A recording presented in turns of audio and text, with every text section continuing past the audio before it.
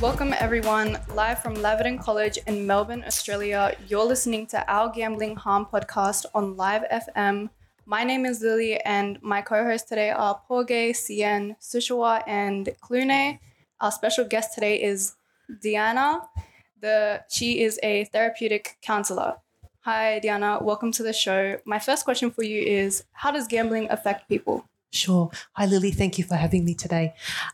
Gambling affects people in so many different ways. So it affects them obviously financially because they're losing lots of money from their gambling. So they're accruing debts and things like that. Sometimes they can't afford, to buy food, to pay the mortgage, to pay the rent, to pay for their utilities or any other credit cards or loans that they might have. It also affects their relationships with their partners, so with their husbands, their wives, their children, their mums, their dads, their friends. It affects all of that. It affects their mental health as well, where they become quite stressed. They can become depressed. They can become anxious. Their mental health takes a real toll and suffering. Sometimes clients will start to self-medicate and use things like drugs and alcohol as well. Some clients may begin to steal money from family, from friends, from work. Some people end up in jail because of their gambling or in trouble with the courts. So it affects so many different areas. Hi, my name is Pauline. My first question is, what do you enjoy about your role? Sure. I enjoy so many things about the role. I think what I probably enjoy most is all the different people that I get to meet, all different ages, from all different walks of life, all different nationalities, different cultures, different backgrounds. I enjoy meeting those people. I enjoy helping those people. I enjoy watching them make changes in their life. So sometimes it might be just to reduce their gambling. So spend less time, less money that they're currently investing in gambling. Other times they want to stop gambling completely. I enjoy being part of that journey to see them make some positive changes towards their life and towards their health and towards their gambling. Yeah. Hi, my name is Ian. How old are people you work with? Sure. So they're all different ages. I work with a lot of young men in their 20s, and then I work with people who are, in their 70s, who are pension age and retirement age, and I work with literally every age in between.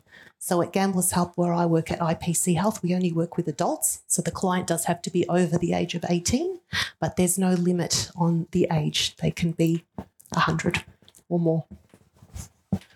Hello, my name is Sushawa, and my first question to you is it difficult to become a counselling worker? Sure. So it's not difficult to become a counsellor. You do need to complete your Year 12, and then after that you need to have a uni degree. So some of our counsellors are psychologists, so they studied psychology. Others studied counselling degrees and might have masters in counselling. Others have a social work background, so you do need a university qualification, but it can be a bit flexible what qualification that is. But the ones that I've told you are probably the three main ones. And apart from the qualifications, you need to be, good with people. You need to have empathy for your clients, that understanding, be passionate about what you're doing, and you need to be a good listener as well. Hi, my name is Clune. My first question for you is, how do you know if someone has a problem with gambling? Sure. So there are lots of signs to look out for. Unlike perhaps other addictions like addictions with drugs and alcohol, where you can clearly see that the person is affected by drugs, by their drugs and alcohol. You can see in their behaviour, they're slurring perhaps when they're speaking or stumbling over when they're walking. You can see that they're drug or alcohol induced. Gambling is very well hidden. But there are signs. Some of the signs are the financial signs, where they're constantly borrowing money from family and friends, running out of money, paying bills and debts and all their mortgages and rent and whatever else late. The credit card is bouncing, so they might be at the supermarket and they're trying to pay, but there's no money on the card. So the finances are a big one. They usually have a lot of stress, suffering from their mental health issues like depression, anxiety. They might present with relationship issues where they're constantly arguing with their husband or wife or even roommate or whoever else it is. They might be distancing themselves from social and recreational activities that they used to once enjoy. So they're isolating, they're spending a lot of time alone and at home. They're not really doing all that stuff that they used to enjoy before they were gambling. So there's some of the signs. All right, thank you. And just if you are tuning in, you're listening to our Gambling Harm podcast on Live FM, live from Laverton in Melbourne, Australia. Just to mention again, my name is Lily, and my co-hosts today are Porge, Sian, Sushua, and Klune.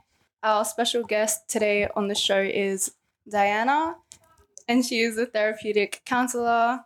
Hi, Diana. Hello. Welcome to the show again. And my second question for you is, how do people start gambling? Sure. So people start at very different ages and for different reasons. A lot of my clients that I work with that are young men, say in their 20s, they started gambling when they were closer to your age. So a lot of them were 16, 17, maybe 18. People start sometimes due to early exposure to gambling. So perhaps that's, their dad used to go to the races, or their family goes out for dinner at a venue at a pub and there's pokie machines there and they see grandma playing or mum and dad playing. Sometimes it's as simple as putting a scratch ticket in a birthday card or a Christmas card from an aunt or uncle, so they have that early exposure and gambling becomes very normalised for them. For a lot of people, they call it the lucky or the big win. So their first experience with gambling, they might win a jackpot. So whether that's $200, $2,000, $5,000, but they have that lucky win and they might have another lucky win, and that's enough to kind of reel them in to the gambling. And then after that, they find that those lucky wins stop, but they're still gambling, and they're gambling more and more often, and they're spending a lot more money than they used to spend, and they end up then chasing losses. So it's like a vicious cycle where they're trying to win back the money that they lost, but in the end they just end up losing more and more, and gambling is very addictive. My second question is, what other services are there? Sure. So apart from the therapeutic counselling, which is what I do, we also have financial counsellors, and the financial counsellors are there to work with clients who are struggling financially because of their gambling related harm. So those clients will have a lot of debts that they've accrued or arrears because they haven't paid their mortgage payments or their rental payments or their utilities, gas, electricity, water. Those clients may be constantly contacted by banks, by credit providers, people that they've loaned money from. So the financial counsellors can step in and take away a lot of that pressure that the client's feeling, and they can start contacting the banks and the credit providers and all those people that are harassing the clients. They can take over and they can start dealing with them. They can help them consolidate their debts and loans to get the best interest rate, help them with budgets and things like that. And it's probably important to note as well that we also work with affected others, so not just gamblers, but we work with all the people that are affected from the gambling behaviour. So say if a husband's gambling, we can work with his wife because she's an affected other, or with his daughter or son if they're over the age of 18. So we can work with affected others. Sometimes they might be even housemates or roommates, friends, any other family member. We can help them as well. My second question is, how much does it cost to see a counsellor? Sure. Good question. It's actually a free service, so it's free for everyone. It doesn't matter whether you have a healthcare card, whether you have a job, how little or how much you earn. It's a completely free service for everyone, and it's unlimited. The sessions are unlimited, so they're not capped. You can have as many sessions as you like. Some people see counsellors weekly, others fortnightly, others monthly, bi-monthly. It all depends on the client and what their needs are, and it's all confidential as well. Social again. And my second question to you is, what happened when someone first comes to counseling? Sure. So clients usually call the Gamblers Helpline on 1-800-858-858. That's usually the first step. And then they've got an option whether they want to have online counselling, telephone counselling, or whether they prefer to see someone face-to-face. So usually when they see someone face-to-face, it's close to where they live or close to where they work. So when they first make contact with the service, we do an intake. So we ask them a heap of questions over the phone. It usually takes about half an hour just to see where they're at, what they're struggling with, how long they've been struggling, and what they'd like help with, whether it's the therapeutic counselling or the financial counselling. And then we offer them an appointment Some clients prefer telephone appointments, some prefer video, and some prefer to see someone face to face. So when we allocate them a counsellor, whether it's a therapeutic counsellor, financial counsellor, or both, we give them separate appointments. The first session usually goes for about 90 minutes, and the first thing we let the client know is that everything that we discuss will remain confidential. Usually that's the hardest step for the client, to make that first phone call or come to that first appointment, because a lot of the time they've got a lot of shame, they're embarrassed, they're nervous, they don't know what to expect. So as counsellors, we try to make them feel as comfortable as possible, provide a safe environment for them. In that first session, we get a lot of background history about where they're at and how, everything in their lives has led to this point. And then we make, goals with them. So some clients would just like to reduce the amount of time or money they're currently gambling. Others would like to stop completely. So we work with the client and we respect what it is that they're trying to achieve through counselling. A second question for you is, how can counselling help?